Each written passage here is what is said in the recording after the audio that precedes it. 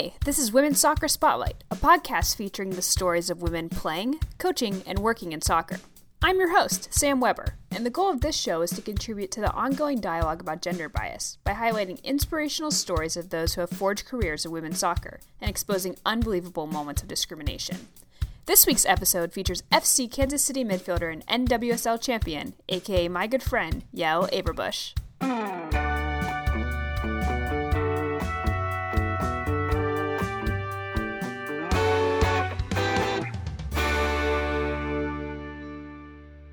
Hello. Hey, how's it going? Good, how are you doing? Good. So, before we get started, I have a great question for you that I think everyone wants to know that's ever met you. And we're going to solve this once and for all and put this to bed. How do you say and pronounce your actual name?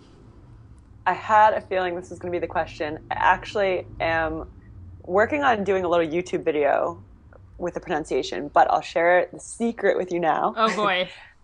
Yes, my first name is Yael, so 2 syllables. I think there should probably be a little accent mark in there somewhere, but Yael, and my last name is Averbuch. Got the last name down. So I'm very proud of myself because I have been pronouncing your name correctly for a while, but I've heard other people say Yael, and it always throws me off because I'm like, get very self-conscious whether or not I'm saying it right.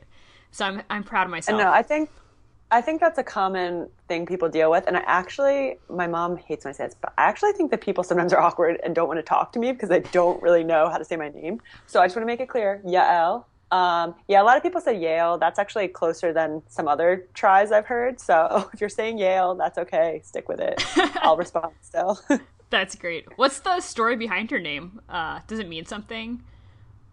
Yeah, so it's a Hebrew name, and it's from the Bible, the Old Testament, and my mom lived in Israel for a while after college. She's not Israeli, but she's now considers Israel a second home and has an adoptive family there that she lived with during her time, and I guess knew well and heard the name. I mean, it's the equivalent of, I wouldn't say Sarah, but it's a very common name there. Like everybody from Israel knows the name Yael. So she heard the name a lot and I guess liked it, and also felt like it'd be fun to torture me and have no one be able to say my name. Well, it's definitely unique, which I think fits for a professional soccer player. So that's great. Well, thank you. All right. Now that we put that to rest, we can move on to the more important stuff, which is today is a very exciting day for you because what kind of news did you get today? Yeah, so I have officially now, I guess, launched a business called Football LLC, and the LLC was added today. So I had a vision for a while for creating more of an in-depth training system for players, in addition to the fun little goofy videos I put on YouTube and Instagram with training ideas. So now Football LLC is official, and it's going to be launching later this summer, but working on creating a full training system that players will be able to take part in every week. That's awesome. Congratulations. Thank you. So, how is preseason been going for you with FC Kansas City? Getting excited for your home opener pretty soon? Yeah, so preseason officially ended a couple days ago, and now is our 1-week prep for our first actual NWSL game. You know, preseason's always interesting because there's kind of some stages to it. You get into camp and there's like the first 3 days that honestly I think everyone hates. I don't know. I personally really hate the first 3 days because everyone's kind of nervous. There's a little anxiety. People are trying way too hard. No one's really themselves yet. Nobody will admit they're sore or tired. Like we all know we can't walk, let's be honest. And then there's the middle stage of preseason where it's kind of the grind. You're in the 2 weeks where it's no longer new and it's not coming to an end soon. It's just going and going. And so we made it through that, and now we're kind of in that last stage where we haven't had a regular season game yet, so it doesn't feel like season, but we're out of the real tough part of the grind. So it's been interesting, and we have a really new team this year at FC Kansas City, and all of a sudden I went from being a new player on the team last year to now being one of kind of the few returners. So I feel like almost I am a veteran player in age, but almost like a veteran FCKC player as well. That's awesome. So who's the home opener against this time around? Against the Western New York Flash. So, Ooh. and if well, I guess you wouldn't be listening yet, but I was going to say if you're in Kansas City, you can come to the game on Saturday. They'll have to come to, I guess, a later game. They'll know the result of the game by the time they actually listen to this. Exactly. Hopefully it's a good one. Nice. So now that you've been at Kansas City for a year and you're going into your second year, what are things that you really like about the club? What are some things that maybe you wish could be improved or could be better too? Yeah, I think I really appreciate it here because it's a very low stress environment compared to other teams I've been a part of. And a big thing for me is the philosophy and the style of play. And our coach, the head coach Vlatko, is very insistent on a playing philosophy that he makes clear from day one, and everything we do in training supports that philosophy. And also, he's very even-keeled, and I think I appreciate that more than anything, especially at this point in my career, is that a lot of coaches, you have a bad game or two and they change everything. We have to change our whole philosophy, change our formation. And that's really unsettling as a player. And Vlatko stays true to what he believes, and the team buys into that. And it's really comforting to know that, win or lose in the beginning of the season, we're sticking with what we've trained and it will eventually pay off. And he's proven that it does pay off.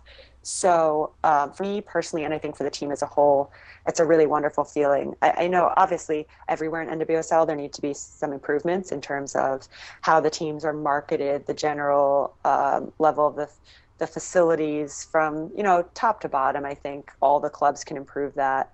And I mean, obviously we all want to make more money, but I think before that piece even, there's a lot of logistics, organization, creative solutions to things that don't take money that could be improved everywhere. What are some examples of some of those things? Yeah, so I've actually talked a lot to Jeff Plush, the commissioner of the league, and to a lot of other players about some creative solutions. And I think it comes in the form of a positive experience for players. We get it. We're not going to make sometimes even enough money to live, and we're okay with that as players. That's a sacrifice we're making. But some of the things that could be made better are opportunities outside of playing. Well, one, being treated respectfully, which I think a lot of places now are doing a better job of, but there have been situations in the league, to be quite frank, where players were not treated with respect, and somebody making a minimum salary is traded 3 times a season, not even told about it until they get an email from their new team. I mean, things like that are just unacceptable. But working now on some creative solutions, for example, offering either subsidized or paid for coaching courses for players so that while we're still playing, we can get our coaching licenses and not have to pay. I mean, it's expensive to get those licenses if you're not already a full-time coach.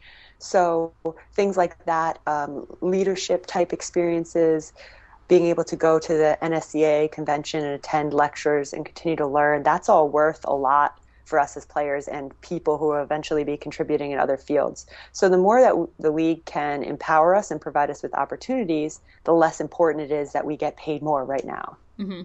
Yeah, not that we don't want that. It's also very important that we improve and increase the salary cap and all that. So I don't want to act like that's not important, but I think there are creative solutions in the meantime.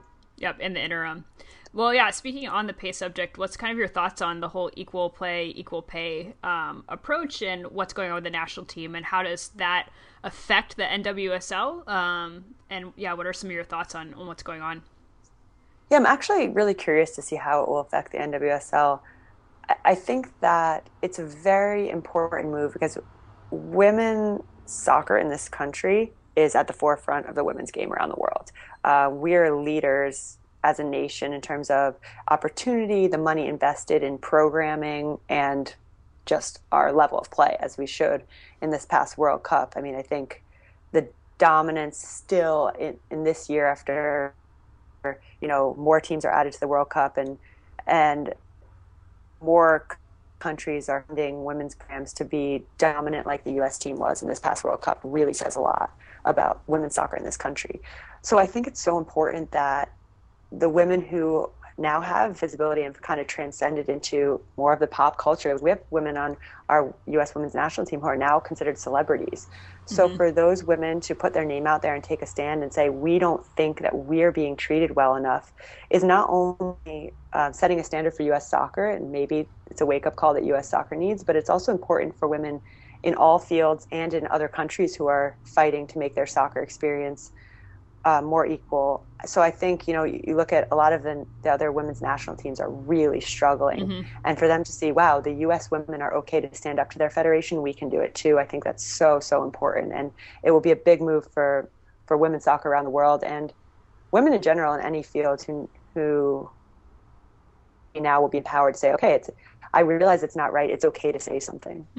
Why do you think it's taken so long for people to stand up in this way? Do you think it's because now that there's a bigger platform, especially after coming off of the World Cup win? And why is now kind of the time? Because there has been success in the past. Obviously, the women's team has been very successful at the Olympics, at the World Cup, have had a good presence. But why now? That's a really good question. I think definitely I know the U.S. women's national team has pushed for many years to move forward in terms of the negotiations with U.S. soccer, in terms of being role models for young female players. So I think that team has really been on the forefront of constantly making progress, even if it's not in ways that are as visible as this big statement. But like you said, potentially now it's come to the time where it needs to be more visible to make that next step. So I think, there have been times in the past where the team has boycotted and not gone to certain events. And I don't even know what's happened in the past negotiations, but I think now, like you said, the platform is huge. Winning the World Cup in such a dominant manner has now given the team a platform to say, okay, we've proven again and again now, and even now one more time, that we are the absolute best in the world. There's nothing acceptable about how we're being treated or compensated based on that. Yeah. Where would you like to see soccer in the next 5 years on the women's side? I think the next huge step for us on the women's side is to start to work on the disparity between some of the players in the league and the national team players, not only in terms of compensation, but in terms of level of play and general viability as a career, to be honest. So I think that, in the past, U.S. soccer has done a really good job of providing programming so that the U.S. women's national team could be prepared for big events, to win World Cups, Olympics, and that's been very important. And there have been attempts at having a professional league which have failed, the WUSA, the WPS, and now the NWSL, I think it needs to be celebrated, is going into its 4th season and will be in its 4th season by the time people listen to this. That's a huge accomplishment for our women's soccer in this country. But the next step is now to make that league the place that prepares players to play at the highest level in the world stage. That league needs to be the place where those players are getting identified to get a chance with the national team. And not just because it's there, but actually legitimately where a player like Carly Lloyd says, okay, I need to get back to the Houston Dash because that's where I want to train and play every day to prepare me to play and win a World Cup. So I think we're a little bit away from that right now. I think that's going to take some time, but over the next 5 years, I'd love to see it to be at the point by the next World Cup where players are actually being prepared by their clubs, and eventually where those clubs are paying the salaries and supporting not only the national team players, but everyone else to create that environment. Yeah. Man, when it gets to that point, it's just going to be a really huge moment to celebrate. I think there's a lot of work and a lot of people who have just been not in the spotlight, who've been working towards this progress. And that's kind of the whole point of this podcast, is kind of pointing out some of the stories of those women who have been creating that path forward for the success of women's soccer. So it's going to be a great day when that finally happens. Yeah, absolutely. And I think I agree. It's going to be a slow process. And I don't think there will be really a day when we say, we've done it. I think, that will take years and years. But that's really the next step where everybody's club is their main place to build a successful career where they will be visible, they'll get the best playing and training environment and be able to make a living that they feel comfortable with. And at that point, I think then we can really say we've made it in soccer. Women's soccer in our country has made it. Yeah.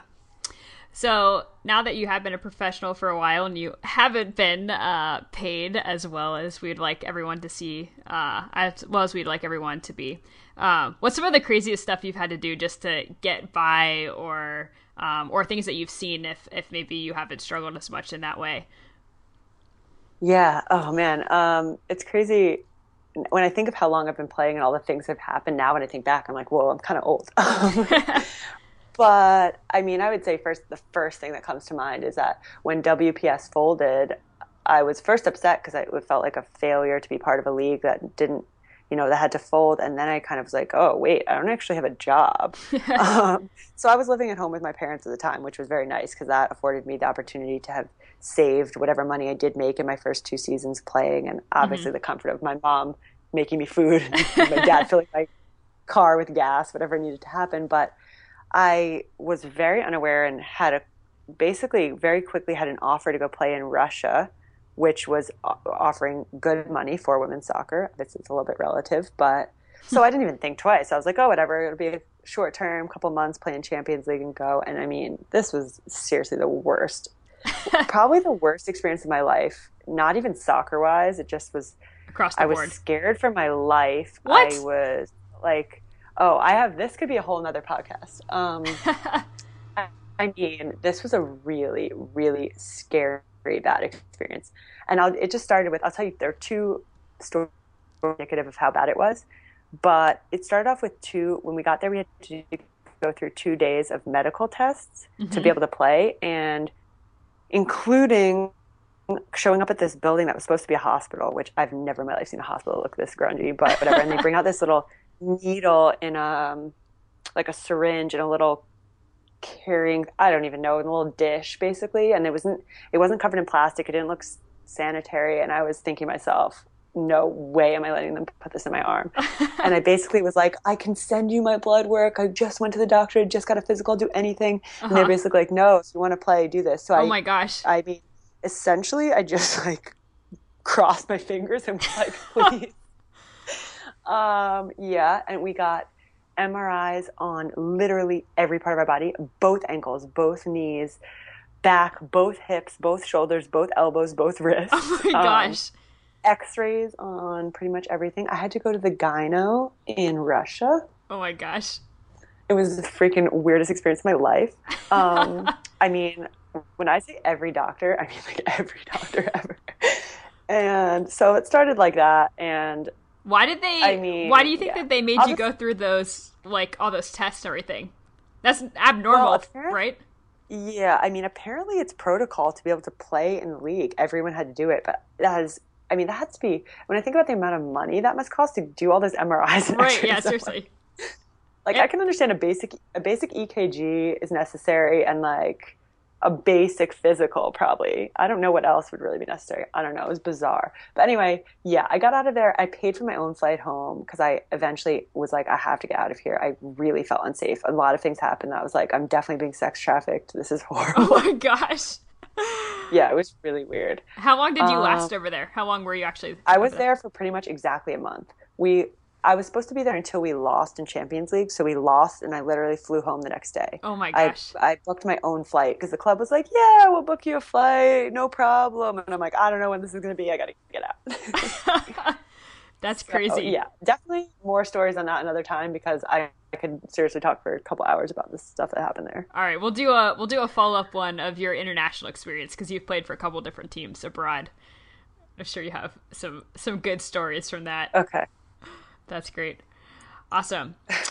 Well, thanks for your time today. I think this was a lot of really awesome information and great stories. Glad that you survived your time in Russia. And yeah, barely. Don't have... Still have anxiety from it.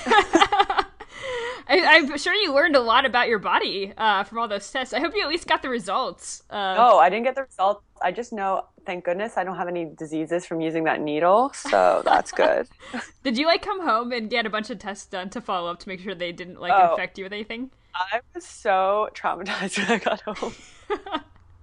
I didn't actually get tests done. I think I was just like, if I feel any symptoms of anything, I'm going immediately to the doctor. That's great. Awesome. Well, thanks for your time. I'm glad that we, one, know how to pronounce your name officially, two, found out about your time in Russia, and three, got your thoughts on the NWSL and just the state of women's soccer in general. Yeah, absolutely. My pleasure. And definitely now no one has an excuse to mispronounce my name, so I'll be expecting perfection on that. Awesome. All right. We'll see ya.